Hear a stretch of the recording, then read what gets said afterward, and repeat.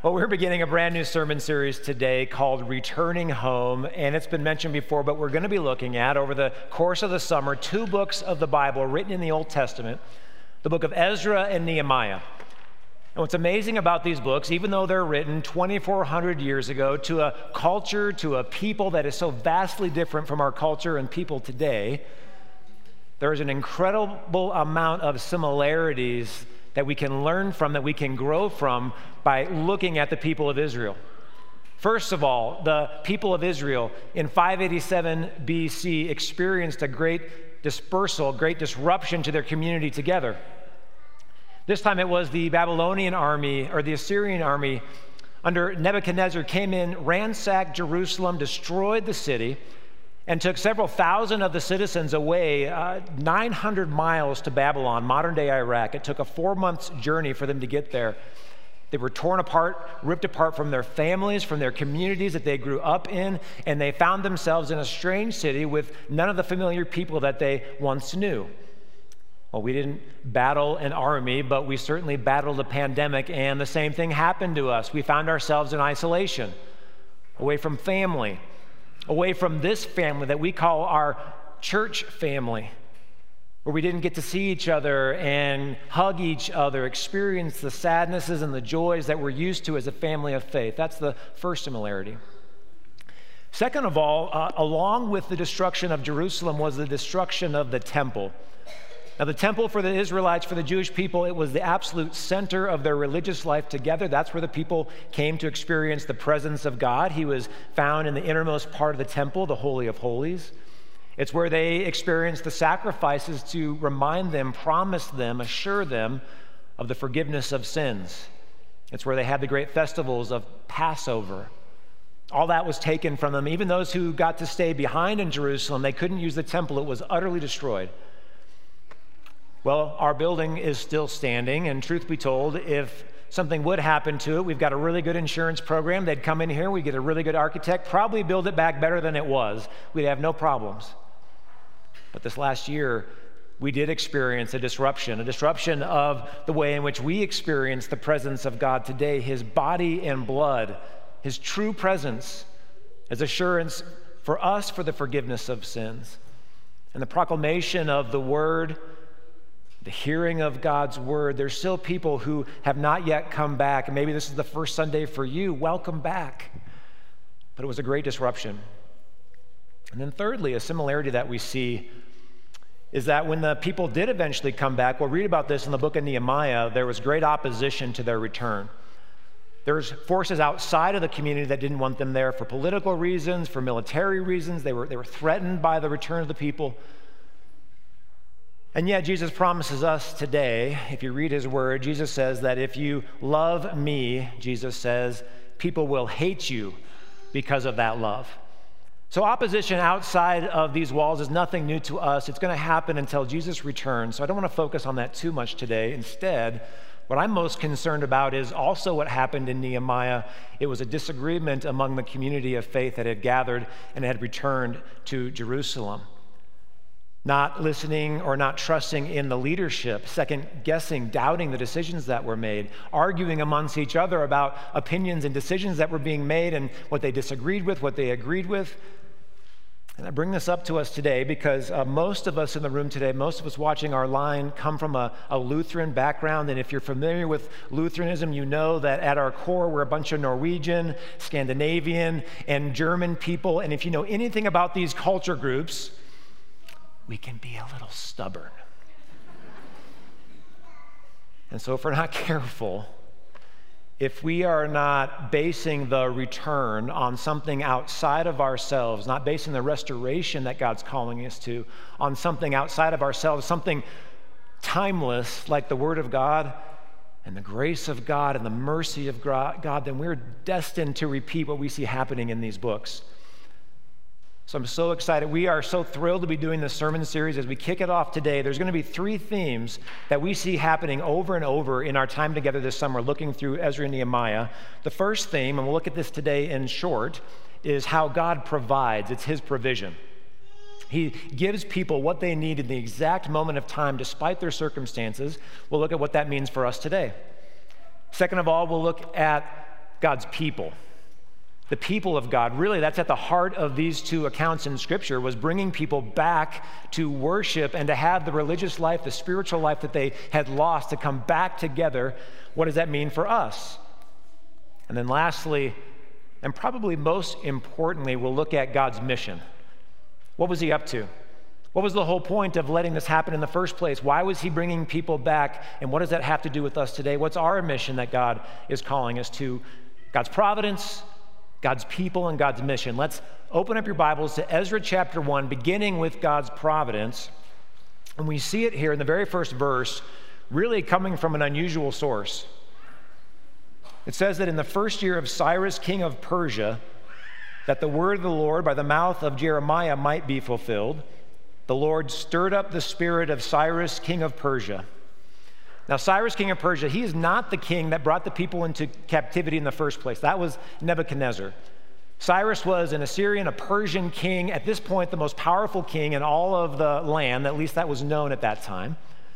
And God is using him. It says that the Spirit of God, this is the Holy Spirit, stirred up in this pagan man, the most powerful leader in history, at least up until that point, to deliver the people. Now, if you're a 4th century,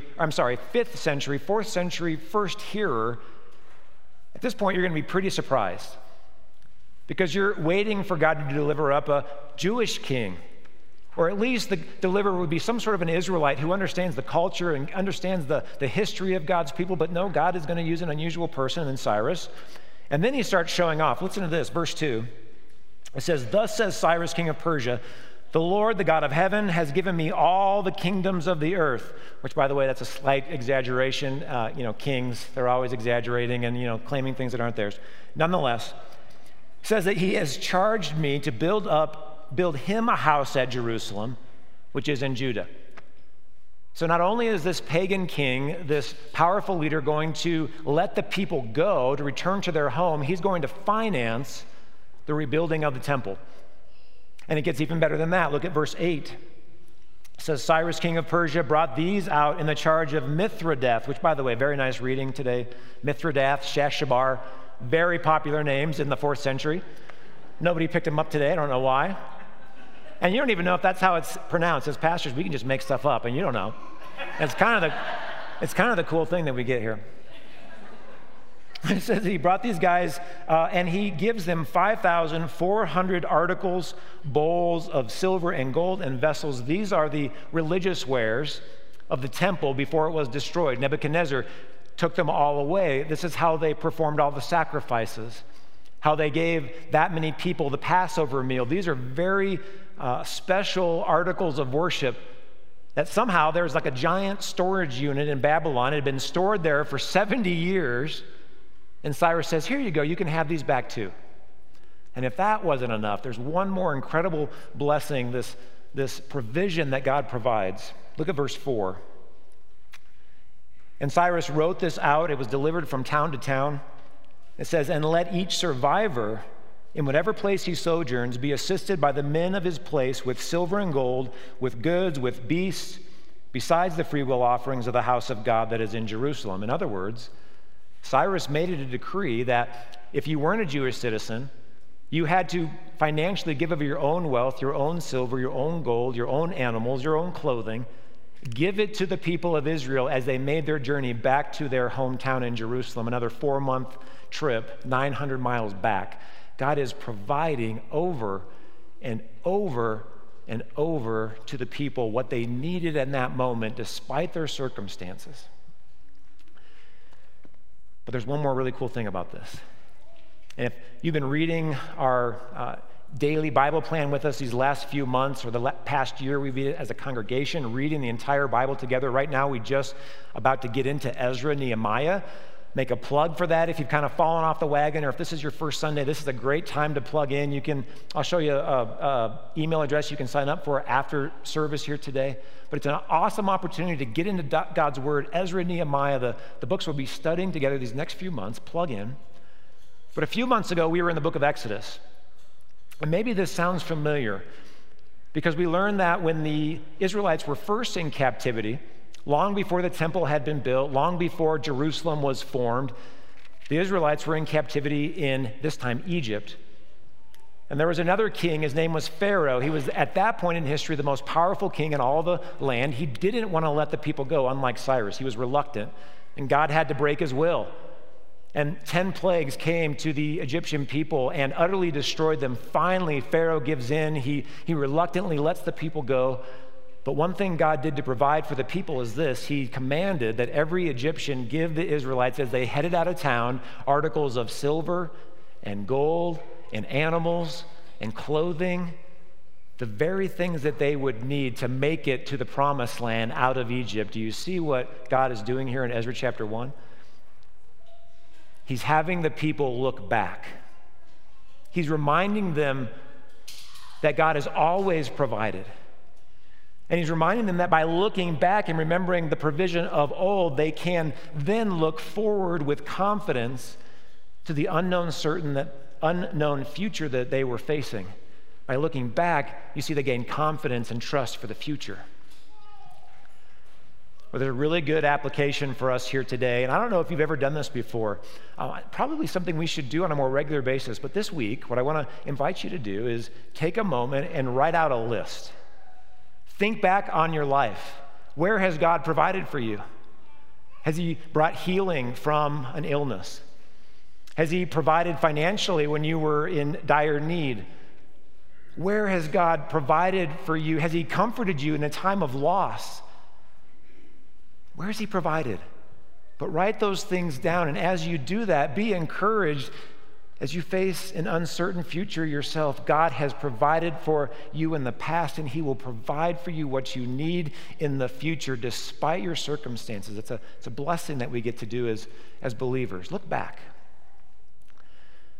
So that's God's providence, number one. Number two, let's talk about God's people. Look with me at verse 5. Then rose up the heads of the fathers, houses of Judah and Benjamin, and the priests and the Levites, everyone whose spirit God had stirred up to go up and rebuild the house of the Lord that is in Jerusalem.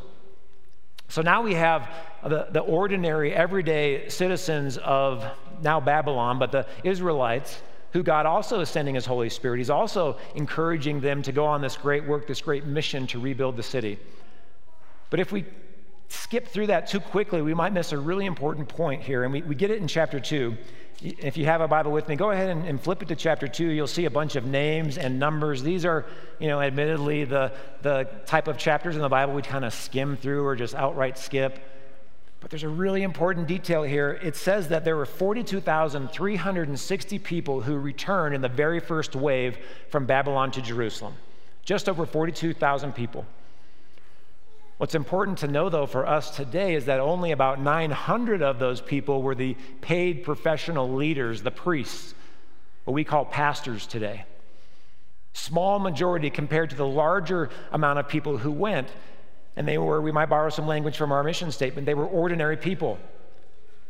They were in finance. They were managers. They were doctors, nurses, teachers, skilled laborers, farm hands, shop owners. The majority of the people who went and did this important work of restoring and rebuilding were ordinary, non-paid church professionals. And I got to bring this up because, again, if you're familiar with the Lutheran Church, we're part of a larger denomination, the Lutheran Church Missouri Synod. Many of you have been lifelong Lutherans. You know that we have incredible undergraduate colleges. They're called Concordia University, raising up phenomenal church workers. We've got 2 really good seminaries that are creating just brilliant theologians. Not me, it's Pastor Nate. I tell a couple jokes every once in a while, but we really do. We've got great pastors. They're so knowledgeable in Scripture to unpack those before our eyes, but there's one problem with this. I've noticed this for the years that I've been a part of this church body and being a part of a couple different churches. The one negative side of this is there is a downside, is that because we have such great pastors and great DCEs, and we've got a couple great DCEs in our congregation, we tend to, as members, rely a little bit too heavily on the pastors and the paid church people to do the heavy lifting. And look, we've got very important roles. Pastors are called to do a specific thing. DCEs, they are skilled and trained to do specific things, but actually God has called you as the members of our congregation, as the connected family of our congregation, to also participate in this great work of restoring and rebuilding what was lost. God needs you. And He's blessed you with gifts that we don't have. And if the people didn't respond to that call, if only the 900 priests and like the 450 Levites, those are the lay leaders of the temple, if only they went, I don't know if the work would have gotten done. The majority of the heavy lifting was done by what we call ordinary people doing extraordinary things by the power of the Holy Spirit God has called them to do. It's God's people. We're going to be talking a lot about that this summer. But then our third point, our third theme that we'll hit on a lot, none of that means anything without first understanding what it means to, or what the larger mission of God was. Cyrus, he thinks that he's doing some great things here. Cyrus thinks that he's sending people to rebuild a temple, to create a new or a renewed religious life for the Jewish people. The people themselves, unless they were a prophet, they really thought the same thing. They thought that the mission of God was to go rebuild the temple, rebuild Jerusalem, and that was it. It was very simple for them. But what we're going to do today is also look back. To understand God's mission, we also have to look back. We're not going to look back to a people. We're going to look back to a person. We're not going to look back to a temple. We're going to look back to a cross, because the real mission of God, the real reason God was bringing people back to rebuild the temple, to rebuild the city of Jerusalem, was not just for them, it was for all mankind, because the mission was Jesus Christ, His death and His resurrection, to free us from not a captive army, but the captivity of sin and death that entangles us, that causes us anxiety, that bonds us or bounds us in slavery. That's what Jesus came to do. That's the ultimate mission of God. It's restoration, and it's rebuilding. Here's why this is important. Let's close with this. These last several months, our staff, our pastors, our DCs, we've been praying, we've been asking for input from you, our members, and we've been crafting a vision, trying to prayerfully figure out what are we going to do this next year? What's God calling us to do? And we've landed on this. We believe that God's asking us as a congregation, not just the pastors, but you as well, we're going to spend the entire year on restoration and rebuilding. Taking the fragment community that's been hurt here, some of the ministry that hasn't been happening, we're going to get back slowly but surely to what God's calling us to do. It's restoration and rebuilding. I want to share with you a story why I think it's so important, and maybe you've experienced something like this before, but this last couple days, Amanda and I, my wife, and our son JJ, one of his friends, we went up to Glenwood Springs up in the mountains for a little 2-day getaway, a little vacation.